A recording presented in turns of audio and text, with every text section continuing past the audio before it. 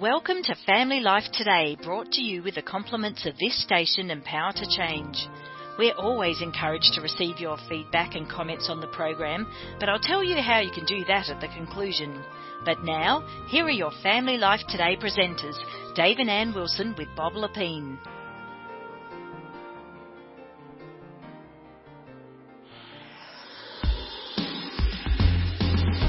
What percentage of people do you think, Dave, look in the mirror and absolutely love what they see? Wow. What percent? Yeah. The first number that came to my mind was 1%. Very, Really? very, very low. Do you remember the opening to Happy Days? Nope. Don't you remember Happy Days, Fonzie? Yeah, I do. That's how Happy Days started. He looked in the mirror, he's getting ready to do his hair, and he just goes, "Oh, I'm perfect," and he walks away. That was the opening of every show of Happy Days, and I thought, nobody does that.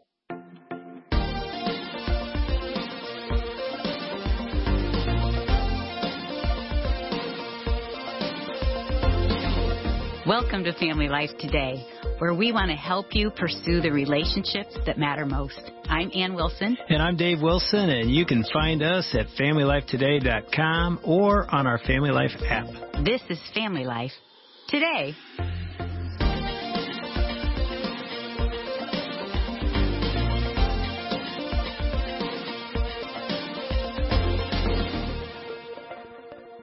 Nobody looks in a mirror and goes, I'm perfect. Look at me. I'm a work of God. I think, am I wrong? Do you? Do you look in the mirror and go, there's nothing I would change? I just absolutely love how I look. I think since the age of 13, I've been wanting to change things about me. And before that, I just never thought about it. But I think that's true of the Western culture. I don't know if that's true in other parts of the world. Well, let's find out. We've got Sam Allberry back with us on Family Life Today. Welcome back, Sam. Thanks for having me.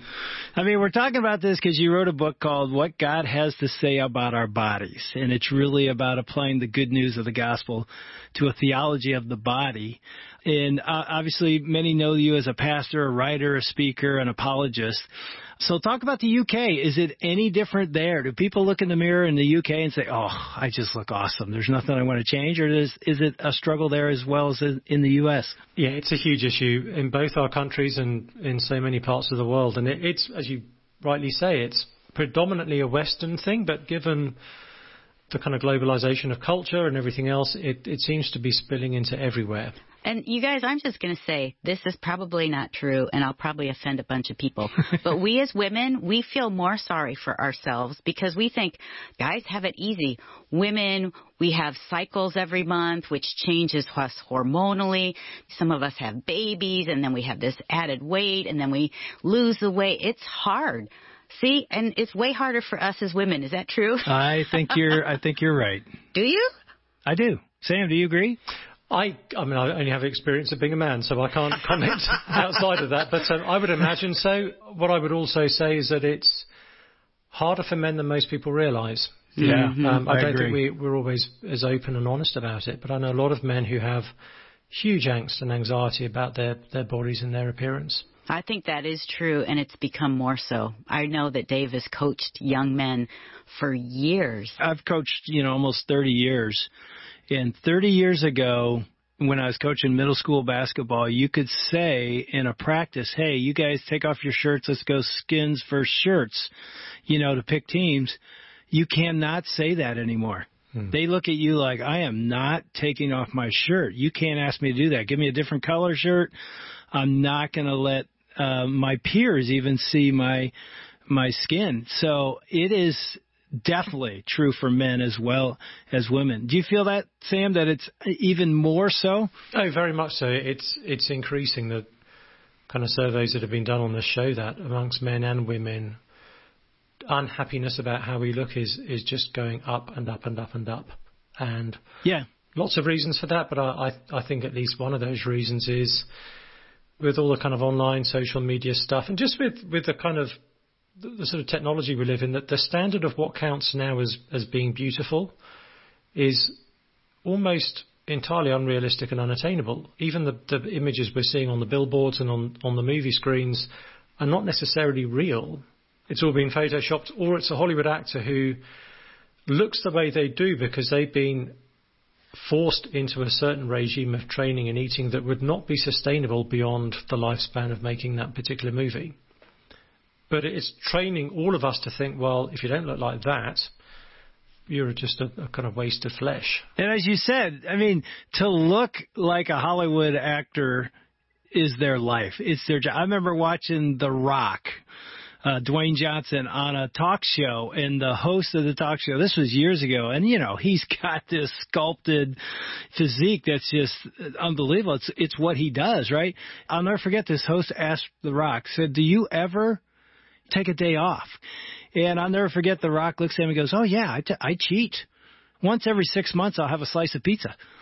Like, once every 6 months. And the truth is, you can't look like that if you cheat every day. And for us to think that's the normal body, that is not the normal body. But let's talk about even The Rock is going to get old, people. One of the sections of your book is you talk about broken bodies. Mm. One of the big questions in our culture right now is gender. As you think about physical and our bodies and the theology of the body from God's perspective, how would you enter into this question of gender? Yeah, it's a big issue, and it's obviously a very tender issue. And I think we're aware of, with all the discussion going on about transgenderism, we're particularly aware of that kind of part of the conversation, but it's actually a much broader conversation.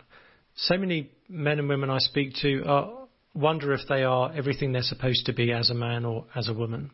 And again, I think that anxiety is on the rise. Even among people within the church, there can be a sense of, I feel like if I'm a man, I'm supposed to be this sort of way, and I'm not sure I am. Or if I'm a woman, I'm supposed to be like that, and I'm not sure I am.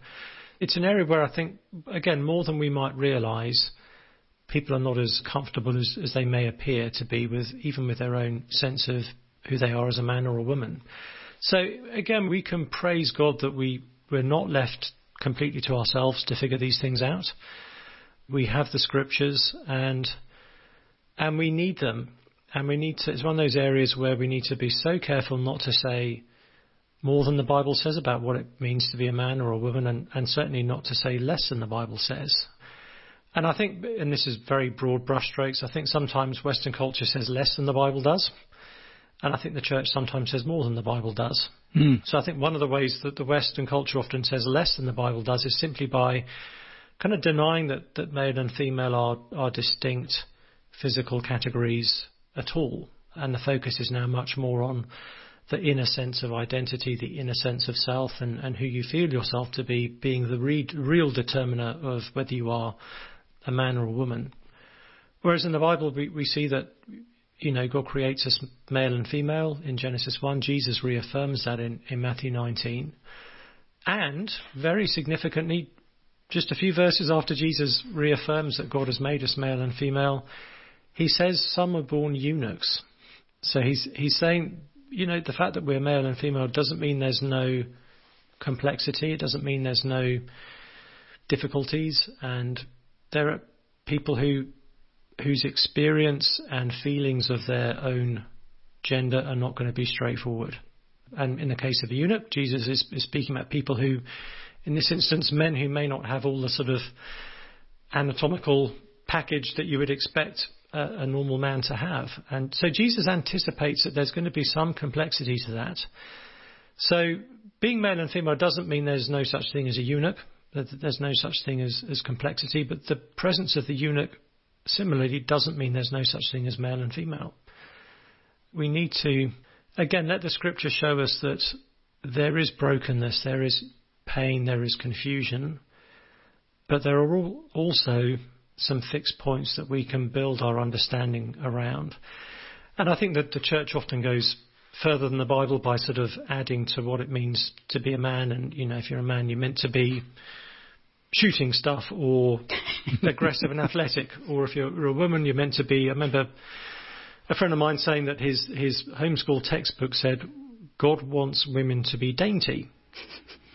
And he was saying there wasn't a bracket with a Bible verse next to that sentence because there isn't a Bible verse that says that.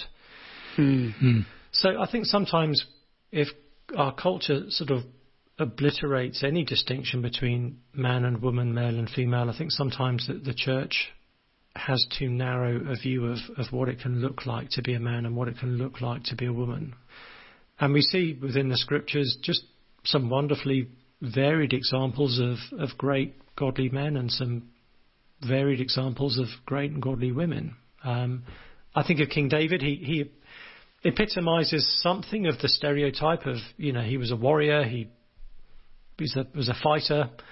So that fits that kind of stereotype. And yet David was also artistic. He spent a lot of time playing a harp and writing poems. Things that we wouldn't necessarily associate with being sort of a real man. So I think the Bible gives us slightly broader categories than we've typically thought in. Walk us through, Sam, because I'm thinking of our listeners whose kids are struggling with maybe gender dysphoria. They're confused and they don't know. And I've talked to so many moms that are saying, I don't know what to say. I don't know how to say it.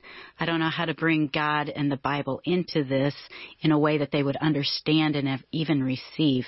And I feel like you've really helped us, even with a biblical context, of how to communicate that. But talk to those parents as their kids are confused. Maybe they're in adolescence and they're starting to wonder about themselves, especially in schools and in a culture that's really highlighting a lot of these things. Yeah, it can be an agonizing situation for a parent to be in, obviously agonizing for the child as well. I think that the very first thing we need to do is to be compassionate. I mean, again, the Bible shows us that we don't have a straightforward relationship with our bodies. Paul says in Romans 8, creation has been subjected to frustration. Our bodies are part of that creation. And so there's all manner of ways in which our bodies can be the source of pain and confusion and hurt. And so actually, Christians of all people should be the most instinctively compassionate to someone wrestling with gender dysphoria, because we've got a Bible that accounts for how someone can end up feeling that way, and that someone could even feel so alienated from their own body, their own flesh, feel so ill at ease in their own kind of skin. We can understand that. The Bible shows us how that can be the case. So I think to show compassion and understanding, often in the culture around us, a lot of the thinking and discourse around the issue of gender dysphoria is, I think, quite unhelpful and quite unbiblical, but the pain is very real. And we should be very much alive to that. We all have broken bodies. That gives us, even if I don't know what it feels like to wrestle with gender dysphoria, it means I should feel some form of solidarity with that struggling person, because I don't know what their battle is like, but I also have a broken body. We also know, I think, that the answer to our bodily brokenness is not going to be found in our own bodies, not ultimately. And so although culturally there are options for people who wrestle with gender dysphoria, there's surgeries, there's hormonal treatments, there's all kinds of other things that can be done to the body to try to make it feel right for that person. Actually, we know as Christians that is not going to be ultimately what helps, because underneath that gender dysphoria, underneath all of our bodily brokenness is a much deeper brokenness. And trying to fix one aspect like our bodily brokenness without attending to that deeper brokenness means we won't really address the heart issues. And we see around us instances, tragically, of people who've gone through surgeries and transitions and have ultimately, they've not felt better about themselves. And that the rates of mental health and suicidal ideation amongst people who've gone through transition can be so dramatically higher than for the wider population. But so, which just means that we need to remind ourselves that the answer to this kind of bodily brokenness is ultimately the broken body of Jesus.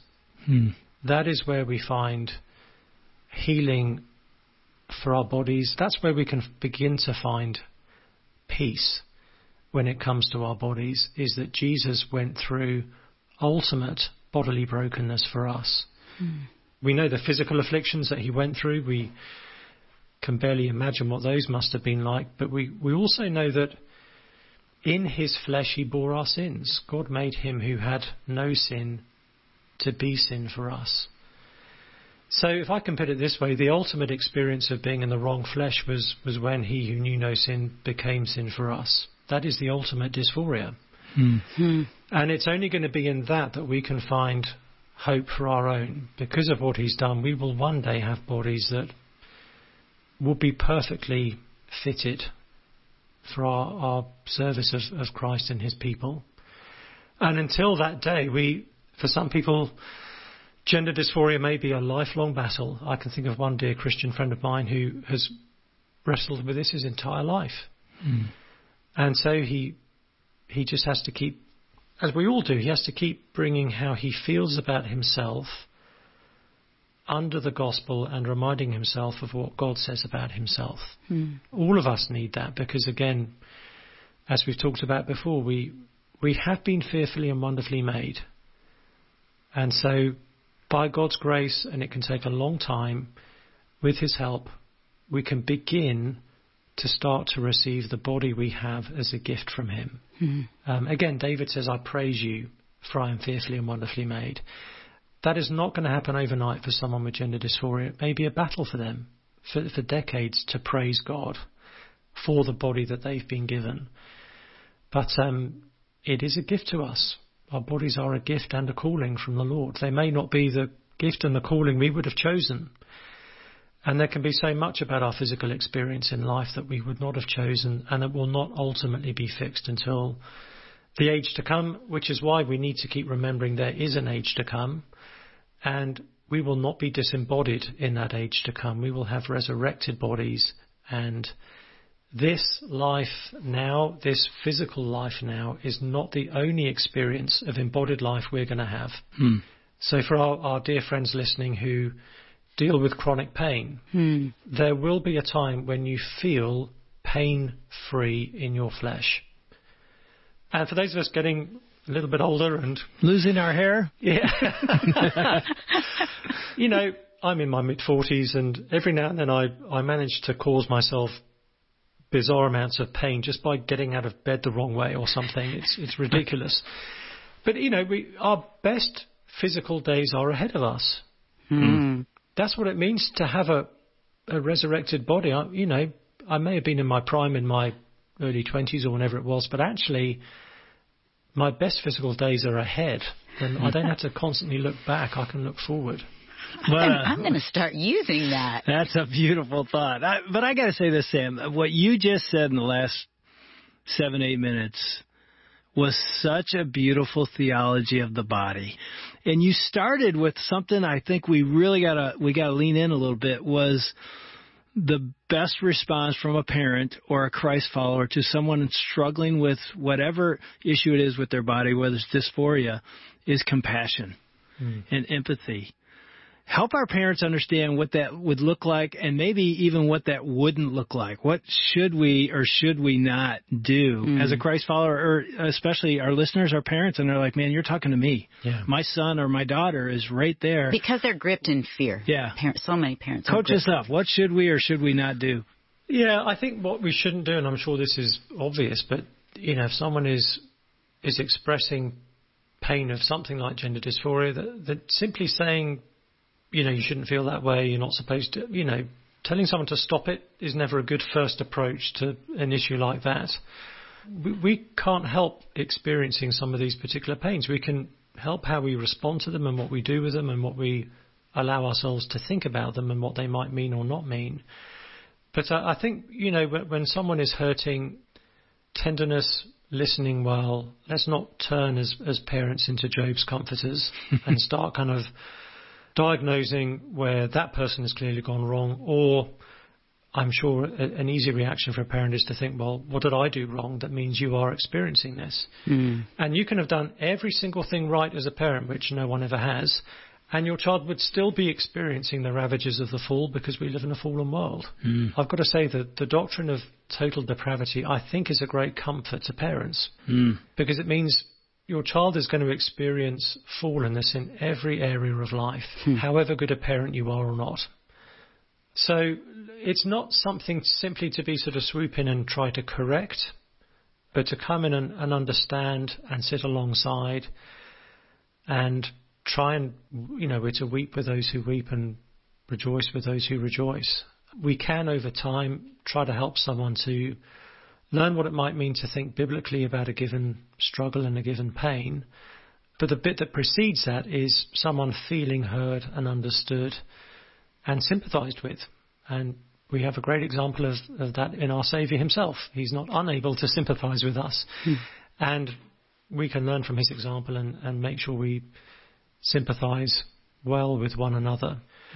So I think those would be some of the key things, to try to do what we can to understand and not try to go into fix-it mode. And I think we often say to parents, and we have said it to ourselves, in the first response, do not freak out. Yeah. If you are freaking out, just hold it inside. And I think that that's super helpful, Sam, of we're offering empathy, sympathy, understanding like, oh, that's got to be really hard for you and confusing. Yeah. And to love them, to hold them, to hug them. And then you can go into your room and you can get on your knees. And this is what I would say, Jesus, are you hearing this? Like, I don't even know what to do. But to go to the Father who loves us and wants to hear us and longs to help us with whatever situation we're going through for ourselves or our kids. And how beautiful would it be if the non-believing world felt like the safest place to go with any struggle I have is to a Christ follower, is to a community of Christ followers, to my parents who are Christ followers. It's safe there. Yeah. I will be understood there. I can bring my full self there. My spiritual issues, my body issues, you name it. That's where I'm going to run. Rather than running away, I'm running to that community because there I find compassion. What? Yeah. That's the picture that the church and we as parents should be. Absolutely. Amen to that. A bruised reed he will not break. We can trust Jesus with our most tender bruises. And he's not going to stomp all over us. He's not going to scold us. He's not going to crush us. And so that, again, talk about what a parent can do is to show the child, I will do everything I can to be with you. And as long as you're wrestling with this, I'm going to be with you in it. But Jesus can understand you in a way that none of the rest of us will be able to. He's not unable to sympathize. He gets it more than we do. And he's going to be tender with you. So we can keep showing our precious kids that whatever they're going through, they will never find anyone better than Jesus to bring those problems to. And to say, I'm sure it's liberating for a parent to say, I can help you a certain amount, he can help you so much more. He is the Good Shepherd. We want to thank Dave and Ann Wilson, along with Bob Lapine and their team, for another edition of Family Life Today. Although our programs are produced in America, the issues facing families like forgiveness, communication, and taking care of our kids transcend national borders. These issues profoundly affect relationships everywhere. In Australia, Family Life is known as Power to Change, and our mission is to effectively develop godly families, the kind of families that change the world one home at a time. A key part of our mission includes strengthening marriages and families all around the world. We want to do whatever we can to bring timeless truths to the challenges you face as you seek to strengthen your family and join us in changing the world. This program is brought to you each Monday to Friday through the generous gifts of everyday Australians like you. If you'd like to give a once-off gift or a monthly donation, please click the Give tab on our website at families.powertochange.org.au. Until tomorrow at the same time, God's richest blessings on your family.